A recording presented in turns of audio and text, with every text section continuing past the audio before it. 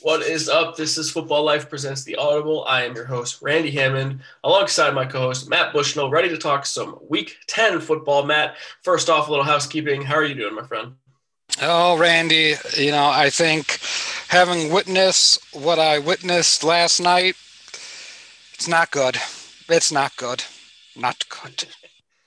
That is a little foreshadowing because we will break down the Monday Night Football game from last night featuring Matt Bushnell's Chicago Bears and each and every other game from Week 10, which I enjoyed. The balance from the early games and the late games, two witching hours, technically, if you're a red zone guy like me. The second one being better than the first, but still, I'll take it. I love a full day full of football. We're going to break down each and every game, talk about some injuries that happened over the weekend, and preview Thursday Night Football, which is a doozy, Matt. It is 6-3 Cardinals against 6-3 Seahawks, and it is the NFC West up for grabs. Can't wait for that one. But Matt, we're going to have to start off. I know you don't want to do it, but we're going to start with Monday Night Football and your Chicago Bears. Once 5-1, I believe, Chicago Bears, now 5-5, losing to the Minnesota Vikings 19-13. And I'm just going to give you the floor, my friend. I think at this point, what else is there to say? We knew offensively that this team was going to be limited this year going in with Mitch Trubisky / Nick Foles. I thought Nick Foles would have been the better option this year. The offensive line's completely decimated. Your best offensive lineman, James Daniel, done for the year with the torn pec or biceps. I forget which one it is. It doesn't even matter at this point. I feel Cody Whitehair is playing out of position. They have an undrafted free agent and Alex Bars playing left guard last night. Rashad Coward playing right tackle, Charles Leno playing left tackle. It was a mess, but you saw encouraging things to start the game off because the Bears, Nick Foles had a pocket. He actually had a fucking pocket last night to throw from, and he still can't make the throws. That pass to Anthony Miller, either don't throw it or you got to get the ball down. Anthony Miller's not a tall guy. Why you choose to throw to a 5'10" wide receiver running across the middle when obviously they're playing zone coverage, a form of cover 3, cover 2, a little mix in there. It just sets up for disaster. And Nick Foles has shown us the past 2 or 3 weeks that he's not there. He's not the quarterback right now. I don't know if you go back to Mitch. I don't think it matters. This offense is so limited with the running back position that they put Cordell Patterson back at running back. It's bad at that point because you don't have anything to stop to set any tone. Either they don't care about running the football or they can't block it up. But it gets to a point where it's just simple. Block the man in front of you, kick him out. All this trickery and all this bullshit,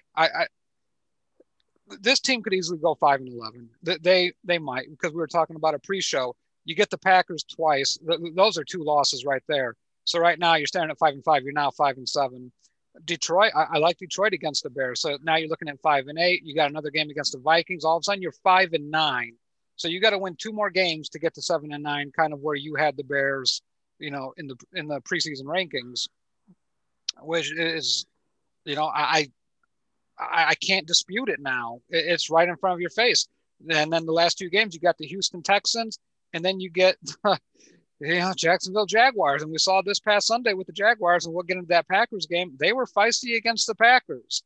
And we're talking about, with the Jets, it's more play calling than talent. I think the Jets struggle from a solid type of play calling. The Bears are right there with them. And I don't want to say the Bears lack talent in certain positions, but they have the worst offensive line in football. They have the worst quarterback situation in the entire NFL. I don't even think it's close as far as when you look at the talent at the quarterback position. The Bears have none. So then we go take a look at, okay, what can this offense do? It can't run the football. It can't pass protect long enough. And Nick Foles can't stand in there and make the throws. Matt Nagy has been the source of a lot of issues for this Bears team when we talk about drafting offensive players. And we talk about Ryan Pace. Pace, for everything that we get negative with him, we also get a lot of positives. He built this defense. He did the Mac trade, like we talked about. Roy Robertson Harris, Bilal Nichols. I mean, he's built this defense. Why doesn't the offense look the same? Is it Ryan Pace being the talent evaluator, missing on offensive players? Or is it Matt Nagy, the head coach, who is not developing the offensive players? They have two great defensive minds, Vic Fangio to start this rebuild process with John Fox, and then, Chuck Pagano. Now, I think both are really good coaches. Nagy at this point has to go. I can justify keeping Ryan Pace, but you have to clean top from the organization. This is not a good organization to be in. Do you let Ryan Pace get 3 head coaches? I don't think you can, because that just you're going down the same road. So granted, he didn't get to choose John Fox. That was kind of thrusted upon him, but Matt Nagy was supposed to be his guy, Randy. He was supposed to be the guy. So here's how you fix it. You don't need to go too far to take a look at, okay, who do I want to run things? Obviously, I like the guys in Pittsburgh. I think you can go, even into Green Bay, pluck somebody from Green Bay. There are guys out there. But I think what the Bears need to do, and I know a lot of people are going to hate this idea, but you go get Jim Harbaugh when he leaves Michigan, because that defense, you might be able to squeeze a year or two out of it. You might be able to keep Trubisky. And why Jim Harbaugh? Because if you keep Mitch, Harbaugh has been proven to work with quarterbacks that can run this type of system. And I think Mitch can run. Although I don't blame them if they draft a quarterback. But you have to get Harbaugh in here, first of all. College is a different beast. I think Harbaugh's a better NFL coach than a college coach. I don't trust him choosing the ingredients to cook with. But you go get Harbaugh. You start fixing that offensive line immediately. I would say go get Dak Prescott. Who cares if you have to give up 2 ones? But the offensive line is so bad, I think you have to address that in the draft, and you can't afford to give up draft capital. So you let Jim Harbaugh start crafting. Jim Harbaugh. Both Harbaughs are really good coaches. I like both of them.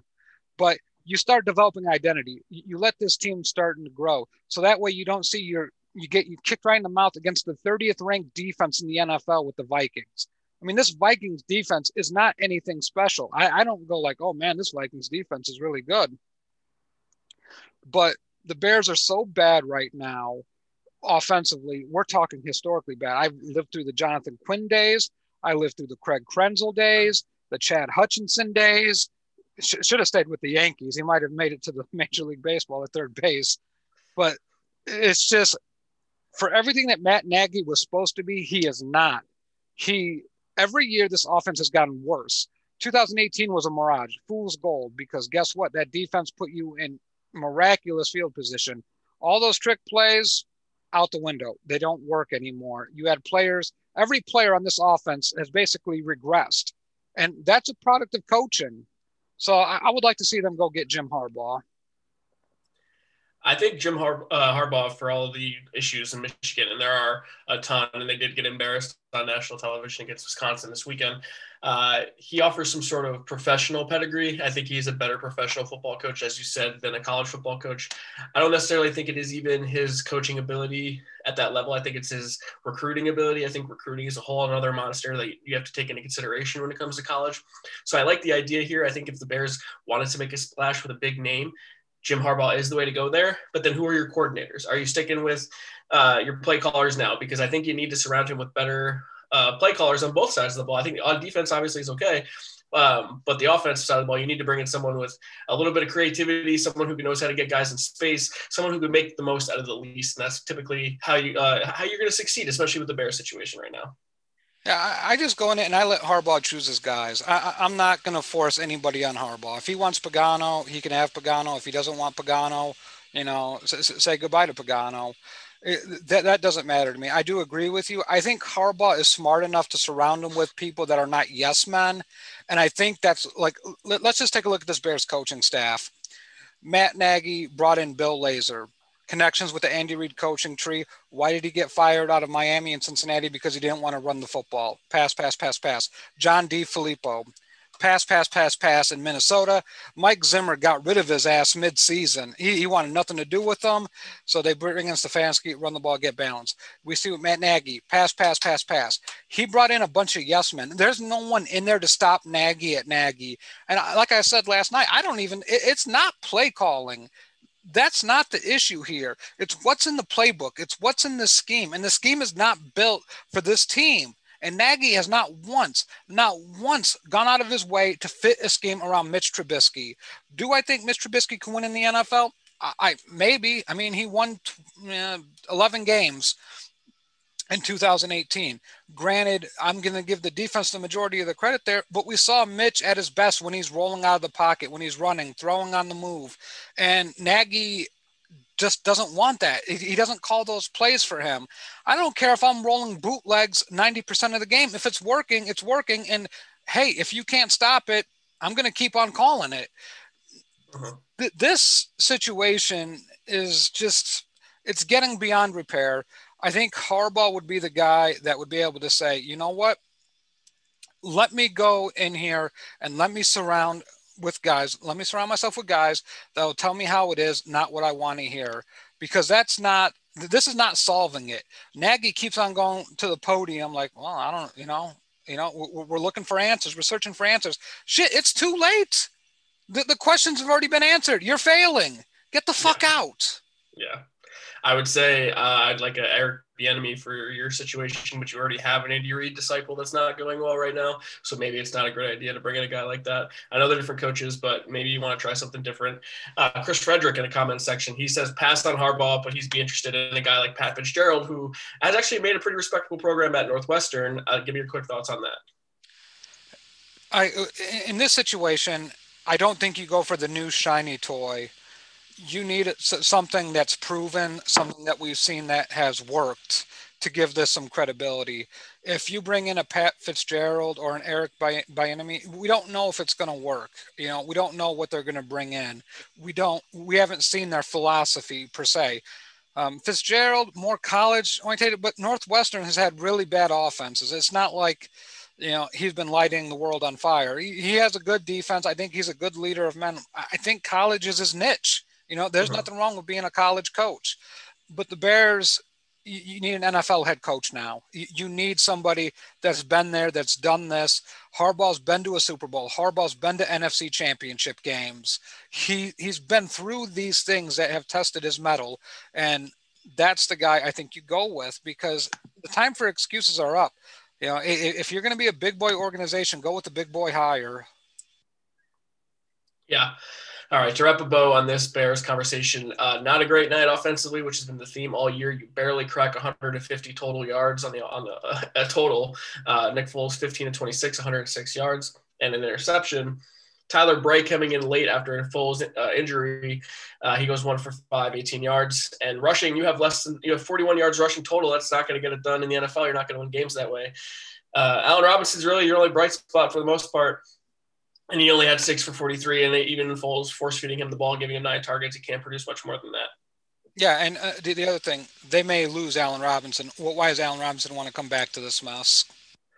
Yes, I have a spot, nice cushy spot for him in the Meadowlands in New Jersey if he's interested. And congrats to the Bears, because they gave Kirk Cousins his very first Monday Night Football victory. Before this game, he was 0-8, and was not particularly good in any of those games. He goes 25 of 36, 292 yards, 2 touchdowns, and an interception. Dalvin Cook, you kept him in check, 30 carries, 96 yards. It's a pretty respectable day on both accounts. Cook getting that many yards, but also the Bears for holding him down, considering how well he played before that. And Justin Jefferson, my guy, 8 catches for 135 yards. He really gave the Bears defense some problems all day long. All right, you're not going to win games in the NFL playing that poorly up offense, despite how good your defense is, Matt. But we have another primetime game we're going to shift to now, and it is the Sunday Night Football game. And it's one that I don't predict upsets very often, and I got that game wrong because I said your Bears were going to win that game. But I did say the Patriots were going to beat the Ravens on Sunday Night Football, and they did. And all helps. Thank you to a monsoon, which always seems to be in New England's favor. What happens in New England? Why do they always get the weather benefit of the doubt here? I mean, it's a pretty crappy place to live from all accounts, from what I hear. The weather's, you get nor'easters. I mean, you're going to get hurricanes. I mean, there's all sorts of weirdness coming out of that northeast sector of this great country. So we take a look at the perfect setup for, this Patriots to come steal a win. And my God, I mean, this was theft. Yeah, I think that anytime like you go to New England, this is why they always benefited from having home field advantage. They're just accustomed to the cold and the wind and the rain. Similar to the climate in MetLife or the Giants, if they God forbid ever had home field for anything, they never do. But teams that play in domes or southern teams, maybe any warmer climate in general, is not going to be comfortable playing in that. And I'm not saying Cam Newton is, or even this version of the Patriots are, but they at least are more so than the teams coming in. And you saw it in this game. It felt like the Ravens were not comfortable playing in this monsoon. To me, these are very similar teams, except the Ravens have a lot more talent when they're healthy. The Ravens are banged up coming into this game. I noticed that when things are going right, both of these teams play very well because they run the ball, they benefit off a play action pass, they can run RPOs, and when they're down, it feels like they're down for good. Even a 3 to 7 point deficit, it feels like both of these teams are in trouble. You get that vibe. I feel like most defensive teams that have strong running games are built that way. Yeah, I mean, it's what you see because a lot of the money is tied up into your defense if you're going to be really good. I mean, Baltimore with Calais Campbell and drafted Patrick Queen. I'm forgetting the other guy. They just got him, Njoku Oh, Ngakwe. in Ngakwe. Yeah, so Njoku for the Browns. Looking ahead. Anyway, the Ravens. I'm trying to put my finger on what's wrong with this team, and Lamar Jackson, from being the fantasy star last year, it's really coming into a situation where you don't even want to play him because there's no reason against this Pats defense that he shouldn't have put up really good numbers. I mean, I think 4 or 5 guys opted out that were starters on this defense before the season even began. And then naturally attrition kicks in and guys are banged up and hurting. I mean, it just, you look at Bill Belichick and he wins games like this. I know we talked about, tanking for a great quarterback. That's what Bill might try to do. But at this point, I don't even know if I could question Bill Belichick and anything that he does. He outcoaches everyone. New England is a tough place to play. And now John Harbaugh searching for answers in Baltimore because his star quarterback, the one that he had Greg Roman come in there and design a scheme for him, it's not working anymore. When you can't pass accurately and teams know they just have to stack the box to stop you from running. Granted, I know they have offensive line injuries. You still got to throw the football in this league accurately from within the pocket at times, and Baltimore just can't do that. Yeah, I actually think Lamar played okay. He was 24 34, 249 yards, 2 touchdowns. He had a pick and 11 carries for 55 yards on the ground. I'll tell you the big problem is Lamar has accuracy issues big time, and he can't throw on the run as well as he can in the pocket. He's still not the greatest thrower in the pocket. But the biggest problem is that their number one receiver is Willie Snead. They have no playmakers. Hollywood Brown is hit or miss. He has not played well this year at all. They brought in Des Bryant, who didn't even play at all in this game, and that feels like a stretch anyway, considering he hasn't played more than 3 years. Mark Andrews is a good tight end, but he had 7 for 61 in this game. You need to help this guy and get him some weapons because you need a guy who's going to help make plays when even the ball isn't thrown perfectly. And I think that like a lot of quarterbacks benefit from having elite wide receivers, and we're going to talk about a great play made by a wide receiver later in the show. But Lamar Jackson doesn't have a lot of great playmakers on the outside to get the ball to at the end of the day, and I think that hurts. And it's the same thing for New England. Their number one receiver in this game was Jacoby Myers, who threw a touchdown pass in this game. And, Julian Edelman's out, but I don't consider him a number one receiver. And I'll just shift to the Patriots real quick. Cam Newton was only 13 to 17, 118 yards and a touchdown in the air, and he was 11 for 21 with a touchdown on the ground. So Cam, efficient, but still nothing really to be impressed with. And there was no score in the first quarter in this game and no score in the fourth quarter in this game. So all this was bunched together in the second and third quarter, and there was a legitimate monsoon. There was ugly in this game. I think the offensive troubles for both of these teams are real. However, that contributes to quite a bit of it. So my question for you, Matt, is, the Ravens now feel like they're kind of in a little bit of trouble here, and they have the Steelers coming up on the schedule. Could we see this team fall pretty far back in the playoff picture? Yeah, I mean, I think we talked about it where we saw 3 teams coming out of this division with the Steelers, Ravens, and Browns. Cleveland keeps on winning the cheap games. Baltimore's looking worse and worse by the day.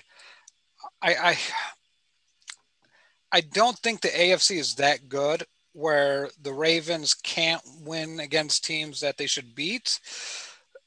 But to me, it does kind of feel free falling because those Miami Dolphins aren't losing many games. So you got to start worrying about the Dolphins. The Browns, I, mean, I don't know. Their schedule's cake too. Yeah. Their schedule's very easy going down the stretch.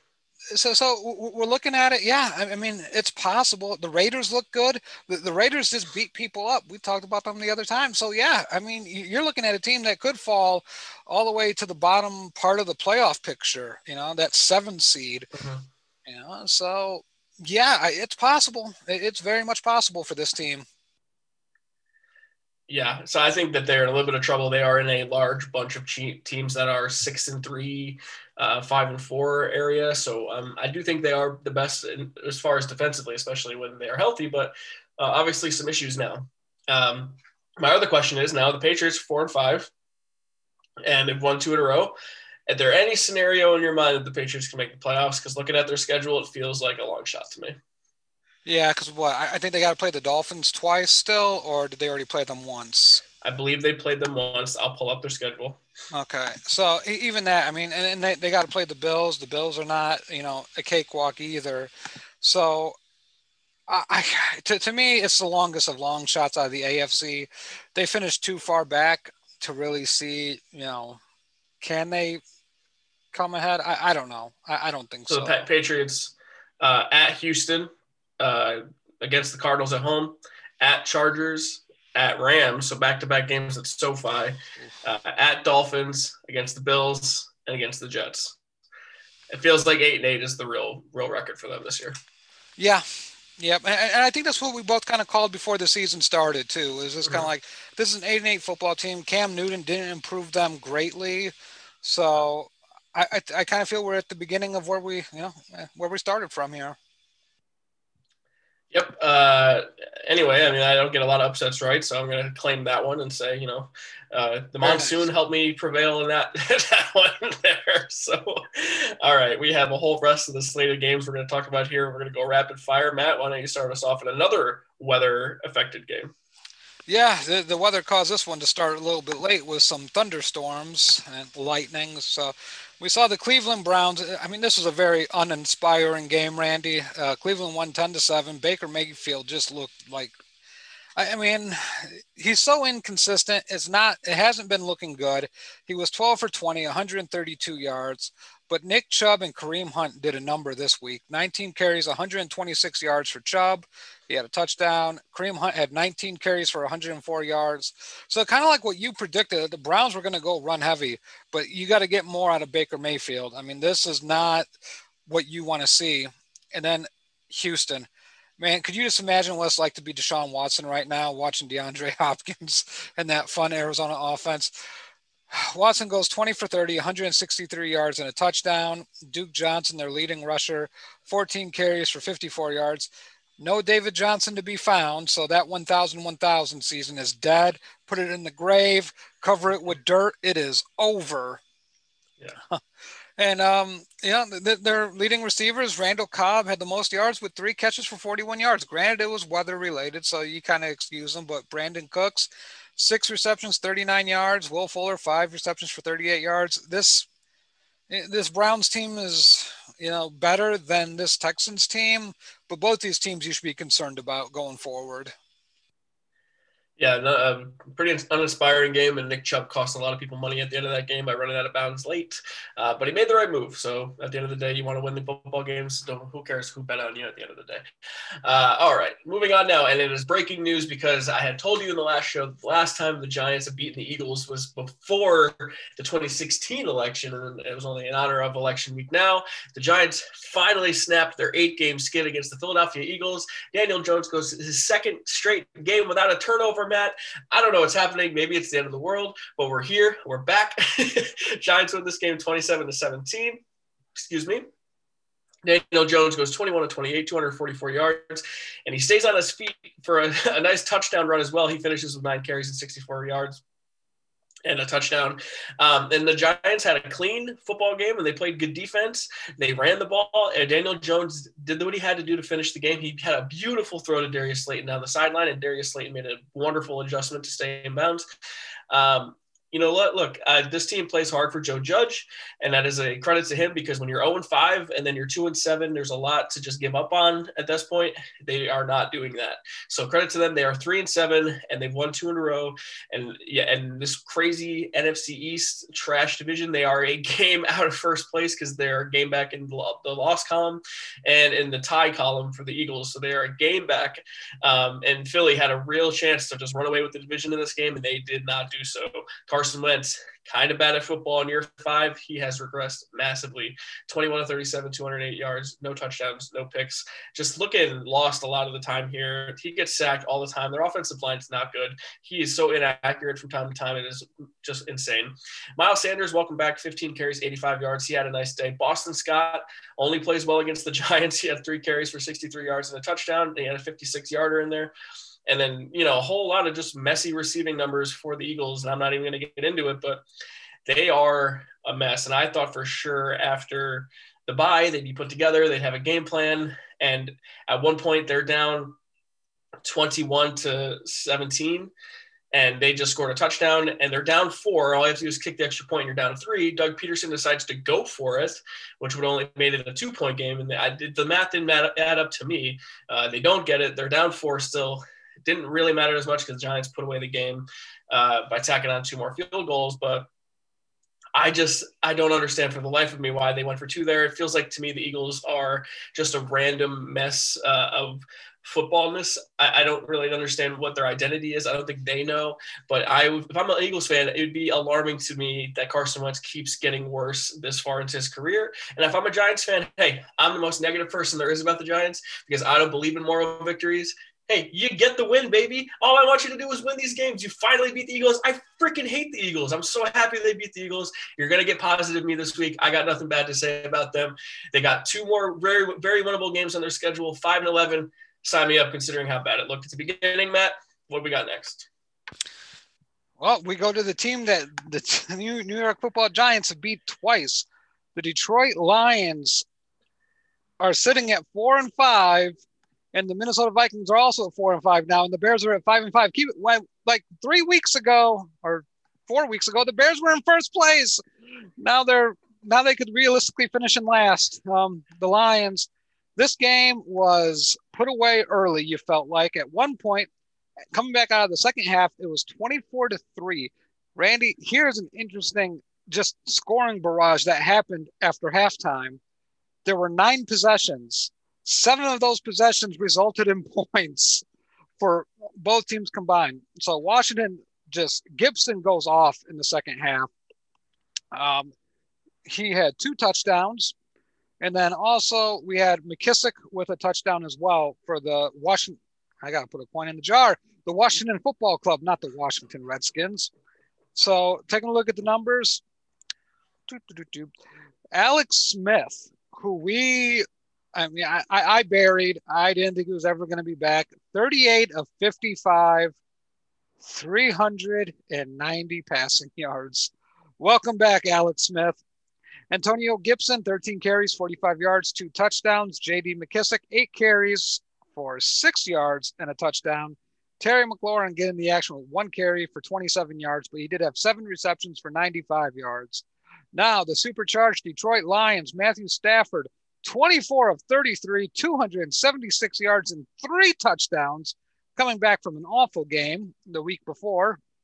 DeAndre Swift, the leading rusher for this game, 16 carries, 81 yards. And I think the Kerryon Johnson era in Detroit for our friend Leon Tompkins is over. 1 carry for 3 yards. The rookie DeAndre Swift getting more action, but Marvin Jones, 8 catches, 96 yards and a touchdown. DeAndre Swift getting the action in the receiving game, 5 receptions for 68 yards and a touchdown. Marvin Hall, 2 receptions, 61 yards and a touchdown. This was an entertaining game, a fun game to watch. You don't know who's good, you don't know who's bad, but it was enjoyable. Lions come out of this with the win. Rename that award after Alex Smith, comeback player of the year. I don't care that he didn't win. He looked great. Moving on now to a game that we thought was going to be a blowout, and the game that I took Packers and the points. Thanks for not covering. Anyway, they win anyway. But 24-20, Green Bay over Jacksonville. Jacksonville put up a fight in this game for a long time. It looked like Green Bay could have lost. Jake Luton coming into Lambeau, going 18-35. 169 yards and a touchdown. James Robinson, undrafted, by the way, 23 carries for 109 yards. He looked great. DJ Chark, 4 for 56. Keelan Cole always seems to find the end zone. This guy is the playmaker, 5 for 47 and a touchdown. And the Jacksonville, I don't know what it is. Their defense, shows up on occasion. They did have some kick returns in here that were pretty interesting. The punt return, Keelan Cole had the punt return for a touchdown as well. He had 3 for 113 yards and a 91-yard punt return for a touchdown. Obviously, that helps keep you in the game, regardless of how poorly your offense is playing. But Green Bay escaping at the end here. Rodgers, 24-34, 325 yards, a touchdown, and a pick. Aaron Jones, not played well since he come back, 13 carries, 46 yards. But Marquez Valdes-Scantling, second straight week that he's been very good. 4 catches for 149 yards and a touchdown and a 78-yarder at that. This guy makes plays, like long plays. He's almost like that. Their new Jordy Nelson. I felt like Jordy Nelson scored a 75-yarder every week back in the day. Devontae Adams, despite having a fumble, had 8 for 66 and a touchdown. He also is emerging as one of the best wide receivers in the game with the Packers. Maybe this was a trapped game for them and good for them, but they escaped. So Packers are now 7-2 at the top of the NFC and looking like one of the best teams record-wise. But, when you fall asleep against the Jags and almost lose it, there's some cause for concern. But regardless, you get the win and you survive in advance. Absolutely. A team that did not survive in advance this week was the Carolina Panthers, who are now 3-7. Take a look at the Tampa Bay Buccaneers. Tom Brady looked good this game. For as bad as he looked last week, he looked equally as good this week. 28 of 39, 341 yards, 3 touchdowns. Ronald Jones went off. 23 carries, 192 yards, and a touchdown. I do have to put a little side note in there. He did have the longest rush this season, a 98-yard touchdown scamper. Quite the play. Chris Godwin, 6 catches, 92 yards. Mike Evans, 6 catches, 77 yards and a touchdown. Antonio Brown, 7 catches for 69 yards. So they are definitely trying to utilize those weapons that he has. The Panthers, Teddy Two Gloves, 18 of 24 for 136 yards and 2 touchdowns. And a pick. That ain't going to cut it. Mike Davis, 7 carries, 32 yards. Teddy Bridgewater had 3 carries for 16 yards and a touchdown. DJ Moore, this guy feels like if he's not on a fantasy team, there's something wrong in your league because, he gets big plays. 4 catches, 96 yards and a touchdown. And then Colin Thompson had 1 catch for 7 yards and a touchdown. Just overmatched. The Panthers were overmatched this entire game. You feel like even with Christian McCaffrey, I don't think it would move the needle much. This team has to do some soul searching and find out what they want to be offensively in the offseason and really help that offensive line by getting better if they want to contend for the playoffs. Yeah, it feels like an all-time Brady game, and all 3 of those guys have similar stat lines too. So Brady likes the warmer weather these days, that's for sure.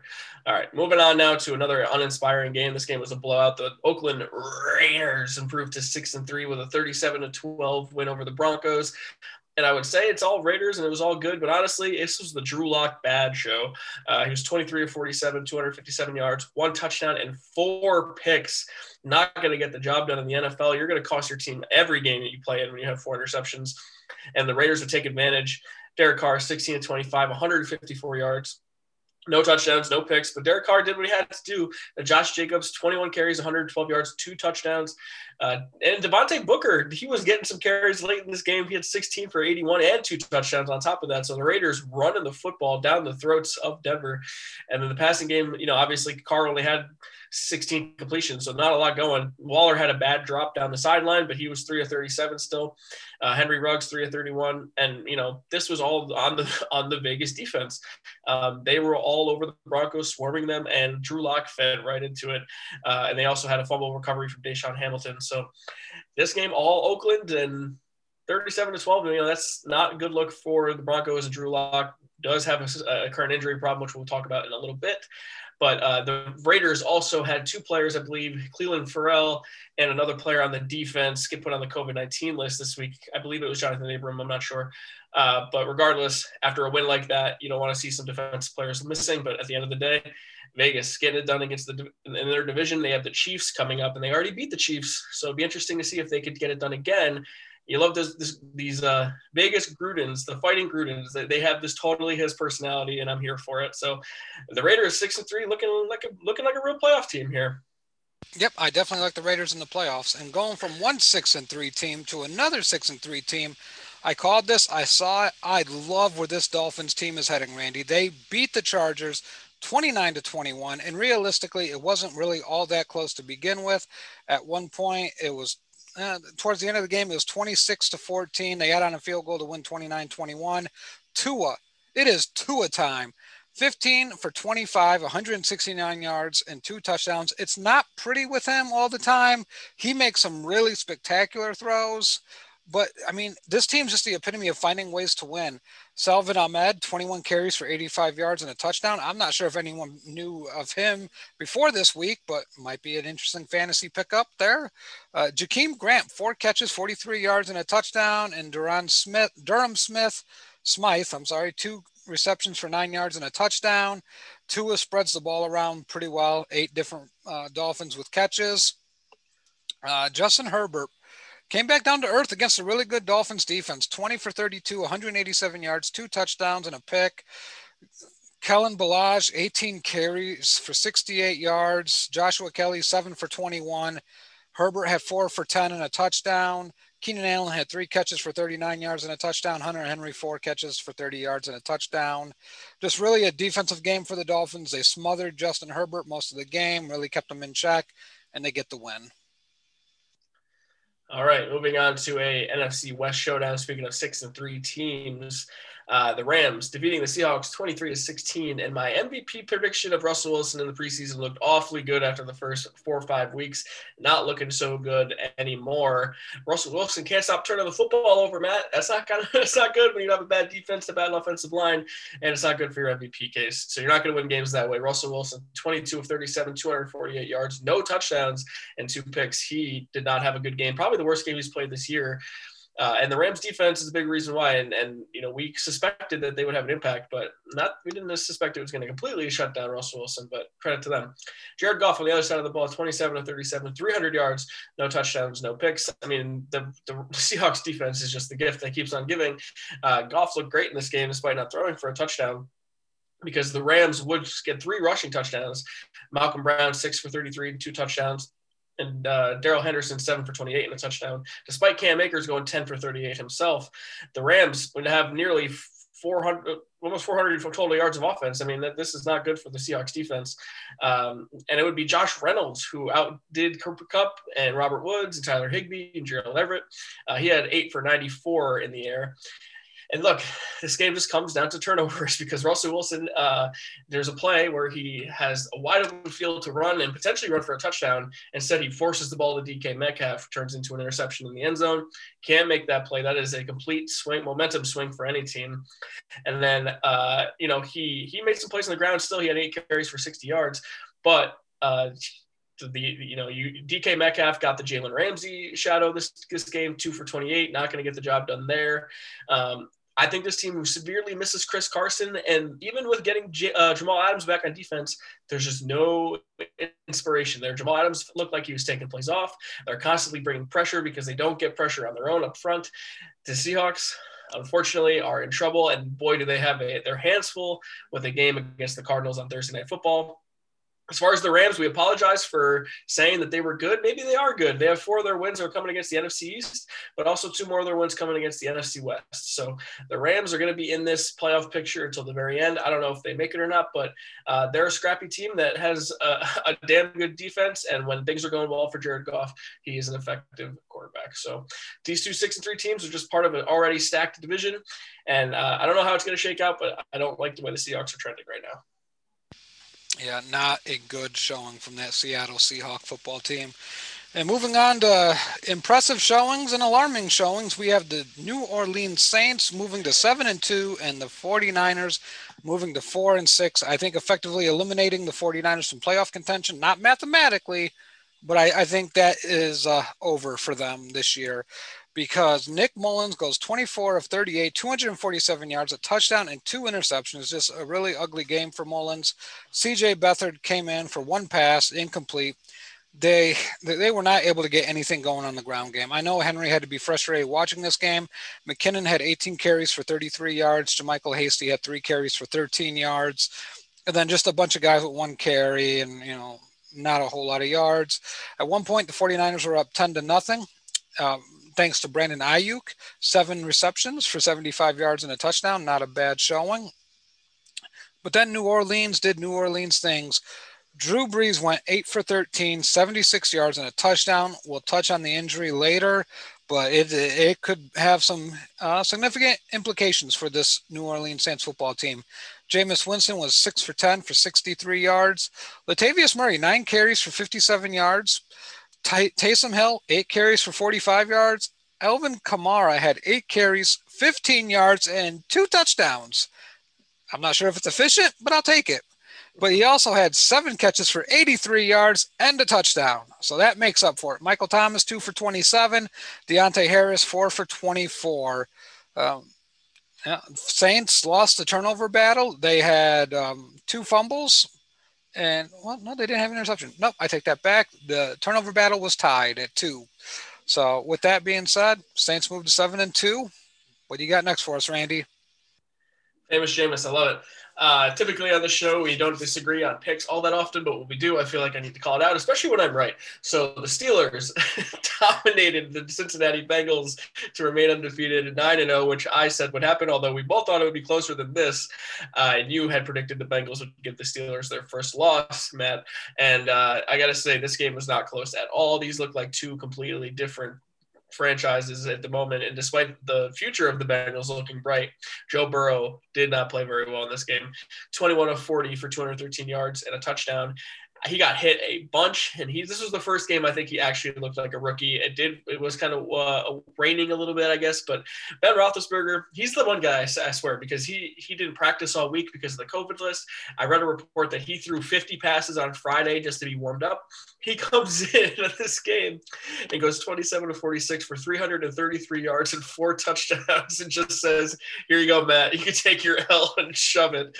And we talked about how Brady spread the ball around pretty well. This was a great game for the Steelers wide receivers, and they are the best team in the NFL in drafting wide receivers. They have if they draft a receiver in the first 3 rounds, just assume they're going to be good. Deontay Johnson, 6 for 116 and a touch. Juju Smith-Schuster, 9 for 77 and a touch. Chase Claypool, 4 for 56 and 2 touchdowns. I mean, this is Ben Roethlisberger doing his best Brady impression, just spreading the ball all over the place. And not really rushing the ball very well. They only had 44 yards rushing on the ground as a team, but they didn't even need to worry about that. They just dominated the Bengals from the very beginning of this game, up 12-0 right off the bat, up 22-7 at halftime, and it was just all Pittsburgh all game long. The Bengals had serious injuries at the cornerback position on defense. The Bengals have serious problems. They turned the ball over twice. And it's just, they're not ready to face a team like the Steelers and compete against them. And I thought maybe they had a chance in Cincinnati, but after this game, it just feels like the Steelers are just going to overmatch them each and every time. But the Steelers now 9-0 with that undefeated season, kind of in the balance here. We've had the Patriots go 12-0 a few times, it feels like, since they had that 16-0 season. We did the schedule game last week. They get the Jags coming up here, so most likely they're going to go 10-0. They have a showdown against the Ravens the following week here, Matt. Have you changed your stance, the Steelers going undefeated or not? I don't know. I go back to that bye week being so early in the season, but they're in such a groove right now. You probably don't want a bye week anyway. I mean, as we start winding down and as we get closer to the end and as we look at their schedule going forward, maybe they lose 2 games. I think 1 is likely, but I mean, they have a shot at this thing, Randy. As long as Big Ben's healthy and those wide receivers keep on doing what they're doing, I think, they're in good shape.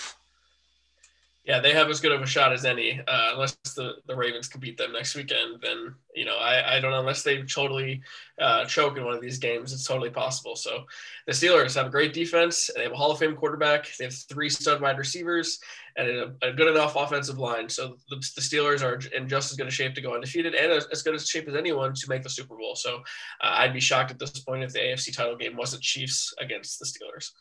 All right, Matt, we're going to move on now and talk about the game of the week, potentially the game of the year, and definitely the play of the year. How do you want to do this? You want me to show the play now, or do you want to talk about the game and then show the play? You know what? Let's talk about the play first. Or let's talk about the game first, and then we can show the play just to set it up. Let's set it up on a tee. All right, Matt, take it away. Well, the game of the century, not the game of the century, but the game of the year by far to this point. Kyler Murray, DeAndre Hopkins, Larry Fitzgerald, Christian Kirk. I mean, it just feels like they have this ability to kick it into another gear. And they were losing a very, I don't want to say it was uninspiring, but they were down, I believe, at one point by double digits. I think 23-9 at one point. Yep. 23-9 coming out of halftime. And then this is when the barrage starts happening.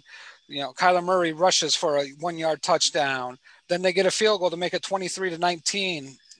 And then they get another touchdown. Kyler Murray, 15-yard touchdown scramble.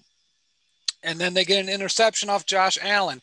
And that was the thing about this game. Josh Allen threw so many errant balls that could have been picked off by – Patrick Peterson could have easily had 2 or 3 interceptions this game. Mm-hmm. So the fact that he didn't is kind of surprising. But, man, this game might be more an indictment on Josh Allen than, the play was wonderful at the end, Randy. Let's not kid ourselves. But when you're up 23-9 and you start turning the ball over, that's what turns that tide. When you can't extend drives, they 3 and out. So let's see here. So third quarter, they run 7 plays, then punt. Arizona fumbles on their first play. Then the Bills come back and score a touchdown, 23-9. This is where, okay, Bills have a chance. Then they march down, the Cardinals do. Kyler Murray gets that 1-yard touchdown around, becomes 23-16, Randy. Then what do you do if you're the Bills? You feel the momentum. You have to answer here. This is where you could put the game away, 3 and out. Then the Cardinals get that field goal. Now it's 23-19. Okay, Buffalo, come on, answer. You need to come with an answer. So what happens? Josh Allen throws that interception. And this is my gripe about Josh Allen. And this is the thing that I think people like, oh, well, that game-ending touchdown, or what we thought was the game-ending touchdown to Stephon Diggs. That's a great throw. I'm not going to take that away from Josh Allen. But it should have never got to that point. You had opportunity after opportunity to bury the Cardinals by 20-plus points, by double digits for the entire game. All you have to do is answer, sustain a drive, do this. But Josh Allen does what Josh Allen does. He's inaccurate at times, and it causes you to lose games like this. So Josh Allen is the perfect quarterback to get you beat against really good teams. He'll have you knocking on the door, but when it matters most, when you need to answer those scoring drives, I don't like it. Yeah, I mean, Josh Allen, I think, could have had easily 5 interceptions this game. He only threw 2, but Pat Pete easily dropped 2 right in his hands, and he had another errant throw that was very close to being intercepted. And I can't count interceptions that aren't interceptions because Eli Manning would be the all-time interception leader if that was the case. But what I see in my eyes is that Josh Allen has accuracy issues. But I'm not going to talk about that. You just belabored that point. Josh Allen went 32-49, 284 yards, 2 touchdowns, 2 picks. And I tell you, this Cole Beasley, Stephon Diggs, John Brown trio looking good for them as well. Beasley, 11 catches for 109 yards and a touchdown. Stephon Diggs, 10 catches for 93 yards and a touchdown. John Brown left this game but had 6 catches for 72 yards. This was the game where Josh Allen threw what we thought was the game-winning touchdown to Stephon Diggs with less than a minute left in this game. And then Kyler Murray does something that we haven't seen too many times, but it feels like this building tracks this because Aaron Rodgers had a few Hail Marys against the Cardinals in that playoff game back in 2015. The Giants, as far as I'm concerned, had the greatest play in NFL history, the greatest play in Super Bowl history in this building in the form of a Hail Mary with the helmet catch. So, Matt, without further ado, I think it's time we have to show this play. One of the most insane plays, and I think it's most people watching or who watch this play would agree. This is the play of the year, bar none. Happened at the same stadium as the helmet catch. That's what I just said, yeah. Yeah, he is so fleet of foot. And that's not even a great ball. It kind of wobbles a little bit, kind of a duck in there. And how DeAndre Hopkins picks the ball out of the air. Like, he times his jump. Everything is so perfect. The throw was really good outside. You can't ask for a perfect spiral all the time there, Randy. But man, that throw it was on the money. It was where it needed to be, and just a great catch by Hopkins. Yeah, I think the throw, I'm not going to criticize all that much. He's run into his left, nearly out of bounds, almost gets sacked. He sees a red jersey and chucks it. I mean, at the end of the day, it gets there and gives Hopkins a chance to make the play, in which he does. I mean, this is Calvin Johnson-esque, guy. This is insane. Look at that. Come on. Yeah, that's just amazing. I got to watch it one more time. Sorry. Before yeah, I no, close watch out away. this Absolutely. You're going to see this play all year, but I think this is the play of the year without question.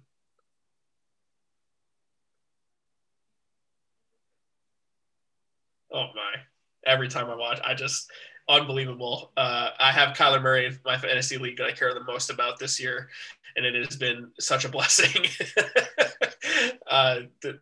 And what makes this play even crazier is look at the timestamp here. 1 second left. I mean, this game was over. No one thought the Cardinals were going to win this game. I mean, maybe they could have gotten field goal range, but they needed a touchdown. And the fact that this happened is it almost felt like it was unbelievable. This is why we love sports. Like, things you don't think can happen actually happen. And he was triple covered. Obviously, two guys there. The third guy comes in at the end. But the focus from Hopkins, the hands, and the ability to pinpoint the ball at the highest points and bring it down makes DeAndre Hopkins the best receiver in the NFL. And this is an opportunity now for me to bash Bill O'Brien for just giving him away for nothing. If you're a Texans fan, you probably hurt more than Bills fans right there, because that play is ridiculous. And you just gave that guy away for nothing because you didn't want to pay him. And now the Cardinals are 6-3, have a chance to win the NFC West, and are one of the teams in the NFC who could make the Super Bowl. I don't know. I just think DeAndre Hopkins is one of those deals in the offseason that we probably didn't hype up enough, Matt. Yeah, no, I agree. I think it's one of those things where DeAndre Hopkins is so good, and really we kind of put him in that top 3 range, maybe even top 2. I mean, you got to take a look at it. I mean, he's in a really good situation for a guy that started his career with quarterbacks that weren't too great. You're probably going to end your career with Kyler Murray. I mean, and you go from Deshaun Watson. This is a nice landing spot for DeAndre Hopkins. I mean, you couldn't ask for a better spot, because what it does is it gives them a franchise quarterback that will get that extra second, that extra time for Hopkins to get downfield. If Murray is not able to escape that pocket, that play never happens. So the simple fact that he was able to do that, I mean, kudos to Murray. Hopkins is just unreal. He might be the best receiver in the NFL at this point. I don't want to get into too much hyperbole, but man, that catch and some of the catches he's made this year have been absolutely unbelievably awesome. So I give them a ton of credit. Yeah, we call that ice in your veins. And, you want to come up in the big moments and when the lights are shining the brightest. I wish there were fans there to have been there, because I'm sure the crowd shots would have been insane. I think there were fans there, but not as many as it would have been, obviously. But I think, Matt, do you agree this was the play of the year and the game of the year? So far, yes. I'm not going to argue any of those points. Catch of the year, game of the year. Yeah, I would go as far as to say that was the second greatest catch in the history of that building, second only to my guy, David Tyree. But I'm biased, so you can throw that out the window if you want. All right, that is ridiculous, and we're going to talk about the Cardinals here in a minute, but we got some injuries and news to talk about. First, we're going to start off with Drew Brees. I'm going to pull up his exact injury diagnosis, but he's going to miss a few weeks. He has several rib fractures and a collapsed lung after getting absolutely walloped by a Niners defensive tackle, and he was shaken up from the start. You could tell right away. I believe it was number 95 Street that hit him pretty good. I thought it was a shoulder issue looking at it initially, but it appears that it is a rib/lung fracture. So it looks like it's famous Jameis time in New Orleans. I don't know. He's getting kind of old, Matt. Do you think he's going to return? He said he's optimistic. To me, the timetable seems off. 2 to 3 weeks for a collapsed lung and multiple rib fractures. Yeah. I mean, for a 40-year-old guy, I guess you come back from it, but I hope he retires at the end of this year because, I mean, he's still playing at an okay level. You see spurts of him aging not so gracefully, but then you see him, he still kind of has that ability to step it up. But to me, I don't want to see Drew Brees' lasting image of him being carted off the field. I hope he does come back in time for the playoffs. I hope they make the playoffs. So hopefully this resolves itself and he's able to come back. I can't believe the timetable. But yeah, Jameis Winston time. Let's see if he's learned anything with Sean Payton. Let's see if that LASIK surgery has improved his vision. I mean, he's one of the more epic players to watch because it's just either, you're going to get something. He's either going to throw it to his team or the other team. You just don't know when. Yeah, he could do his best Teddy Bridgewater impression here and get a job next year for how well he plays. Brees missed 5 games last year, and Teddy Bridgewater came in and won all 5 of those games. So we can see Jameis could have a whole new opportunity after this year, potentially be the Bears starting quarterback next year, depending on how good he looks here, Matt.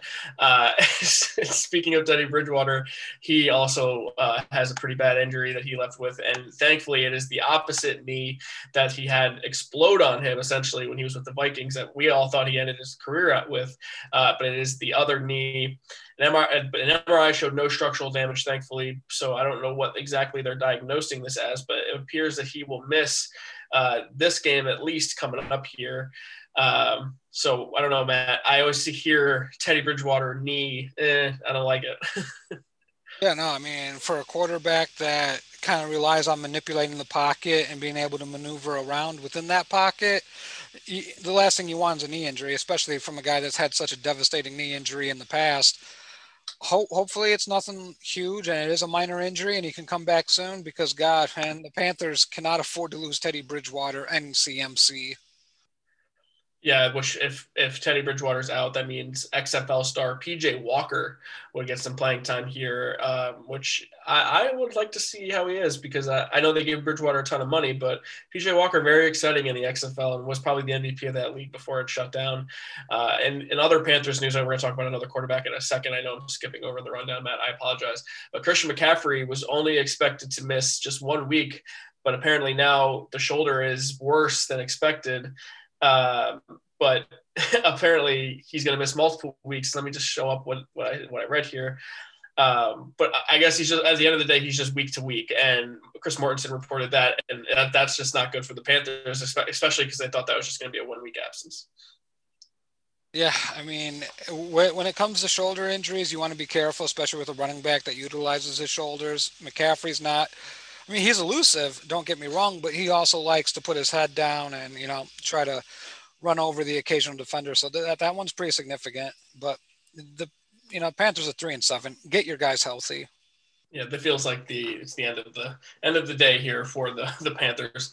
All right, Drew Lock played that whole game. He played hurt, but he did not practice today and is questionable for practice all week, really. And that means his status for the Sunday's game against the Dolphins is also in doubt. But he has sore ribs, apparently. He had issues before. He's dealing with muscle strain and bruising near his ribs. So it's not as serious as Drew Brees, but still, they're not something you really want to, you get hit one time in the rib cage, you're going to be dealing with that pain the whole time. Yeah, and it maybe explains his performance a little bit from this past week. So maybe cut him a break, but the Broncos, another team not really going anywhere, probably the worst team in that division. So I'll be interested to see what happens with Vic Fangio at the end of the season. Yeah, I'd sit out if I were him. I don't like rib issues. You're only asking for it to get worse at that point, I feel. So I would take some time if I were him. And then in that Rams Seahawks game, Andrew Whitworth got rolled up on, and he's heading to IR. Luckily, carted off the field. He has a grade 3 MCL PCL tear, but his ACL is completely intact, which is obviously good. He's 38 years old, turning 39 next month. Sean McVay said that he's hopeful that he can return in 6 to 8 weeks. That would mean, the playoffs basically. So his regular season is essentially done. A guy this age, it feels like this could be a career ender. For his sake, I hope he can come back and play and, get a few games in before he calls it a career. Yeah, well, I mean, it's pretty significant for the Rams because he's probably their best offensive lineman. So losing Whitworth is not going to be a good loss for this team. But for like you said, for his sake, I mean, he's old. He's been in the NFL for a very long time. Mhm. There's no shame in hanging it up, but I would like to see on him get some games in before he does right off to the sunset. Yeah. So you don't like to see a guy with that age playing a position so physical like that get rolled up on. Unfortunately, it happens also all too often. So wish him well. All right, moving on now. We have Thursday night football, and it's a great matchup. One team trending in another direction, another team falling off. It is the Arizona Cardinals at the Seattle Seahawks. This feels like a must-win for Seattle. I don't want to call it that, but at least at the surface, Matt, that's what it feels like. Yeah, to me, this is a must win for Seattle. If they don't win this game, I think it's the Cardinals' division because they won two games against the Seahawks.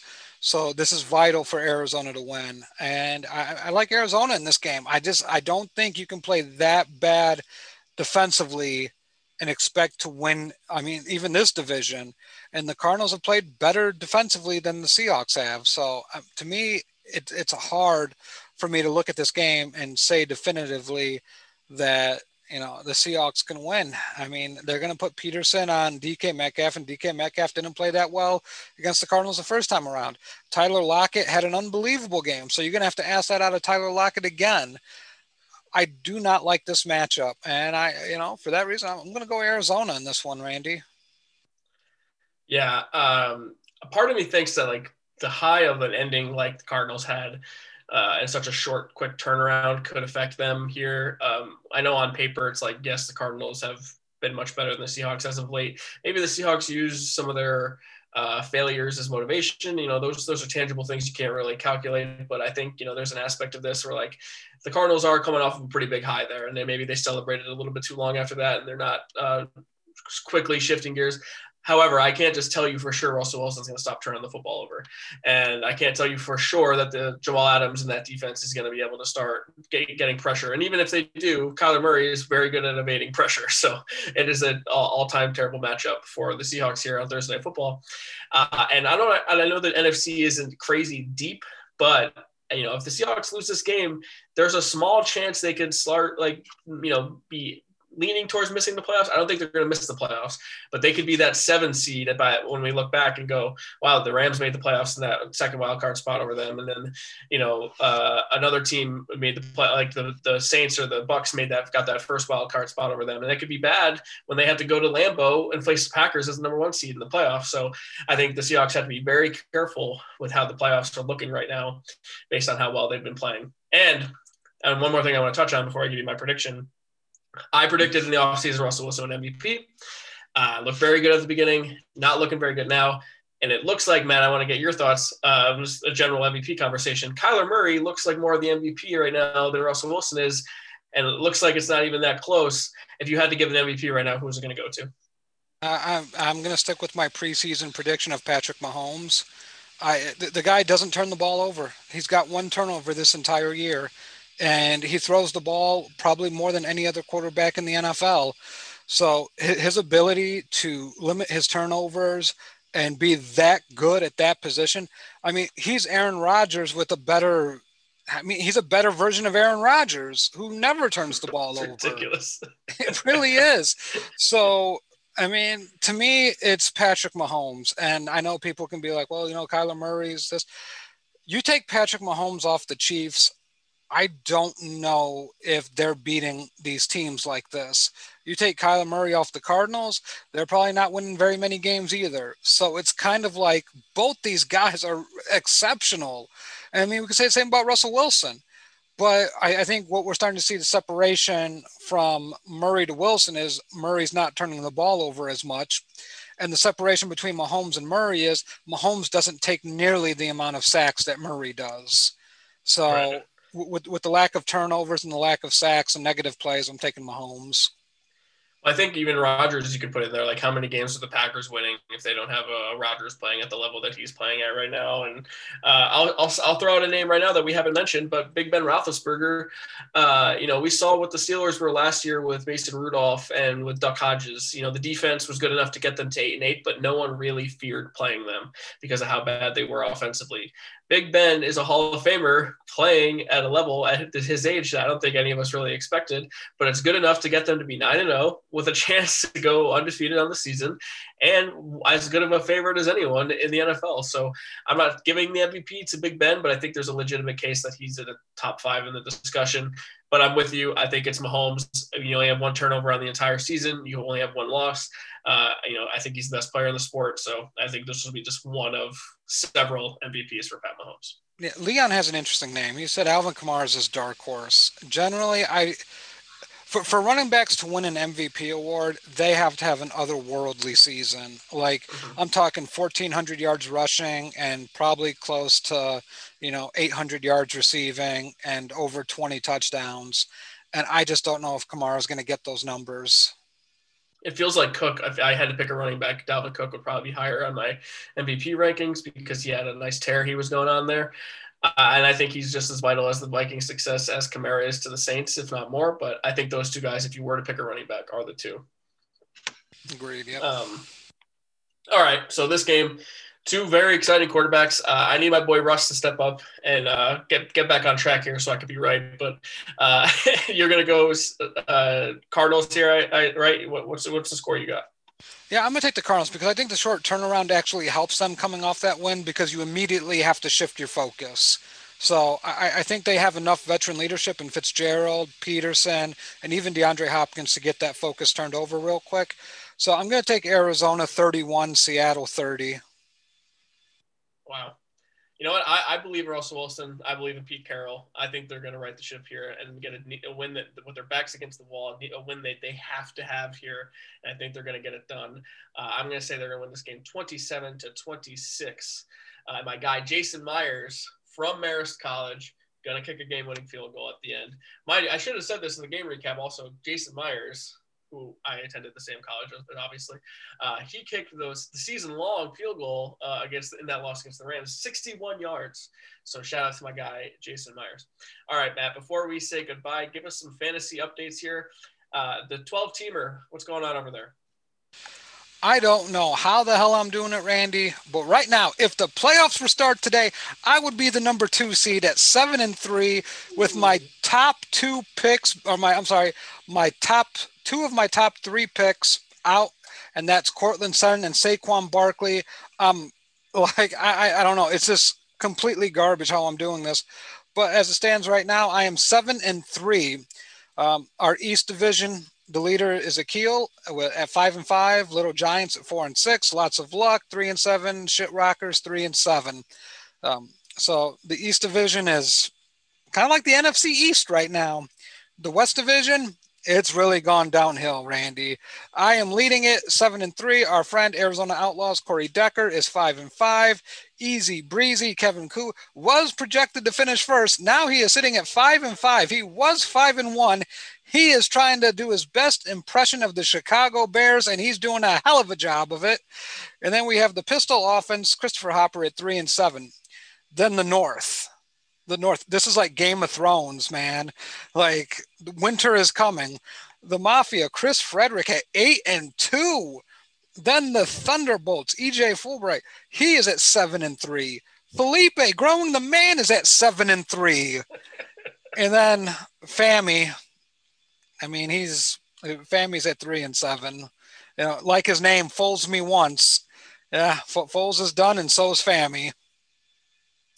Well, it sounds like things are getting pretty interesting over there in the 12-teamer because things are getting late early for me in the 10-teamer, Matt. Let me pull this up. I lose to my buddy Anthony, 94-70. I fall to 4-6. He improves to 5-5. I am not doing too hot. I had Tua start for me. He did okay. But I have a 2-headed running back monster and Aaron Jones and Derrick Henry, and I'm 4-6. I chalk that up to bad luck because my roster's loaded and I can't seem to get off the schneid. But I Matt Ryan and Julio Jones. I got all these players, and yet they all seem to underperform each and every week. So that's not fun. And then you, my friend, Cutler's Attic, who cares? You fall to Aiden Schrader, 103.1 to 81. You fall to 5-5, while he improves to 3-7. That's a bad loss for you. You could have been potentially making a playoff push, but now looks like you're falling down the wayside like the rest of us. Mac Attack is 7-3 now after a 154 to 90 win over Danny Dimes. Ricky Velasquez follows the blazing Brett Sanchez 114 to 91. Blazing Brett improves to 6-4, now second in the East Division, and giving Ricky his third loss. He's 7-3, but he's still in first. And then Torres Suck gets a win to improve to 3-7 over Jacob Anthony Moses. Ready, set, yet jet. He's now 4-6, getting late early for him as well. So this is basically a pretty top-heavy league here. Only a handful of teams over 500, and those look like the teams that are going to run away with this. A 10-team league, all of us have decent rosters, but at the end of the day, you get luckier than others, and that's how it's done. But it is waiver wire Tuesday, the day you need to put in your claims before the waivers get processed on Wednesdays. Matt, anyone you got your eyes on before tomorrow morning? So Salvon Ahmad, I think for the Dolphins, is a sneaky good pickup at running back. Brandon Ayuk, if he's not picked up, he should be on someone's roster. I think he's shown week after week that he's pretty good. Myers from New England, I thought he has shown some things, so I like him coming out of New England. So, just some guys to keep an eye on. Maybe, I would say sell everything offensively on the Bears. If you own a Bears offensive player, just cut your losses. It's time to move on. Look, I don't want to watch him, but I still enjoy Allen Robinson getting me fantasy points on my team. So I'm going to stick around with Allen Robinson. But other than that, I agree with you. I do. The volume is important too.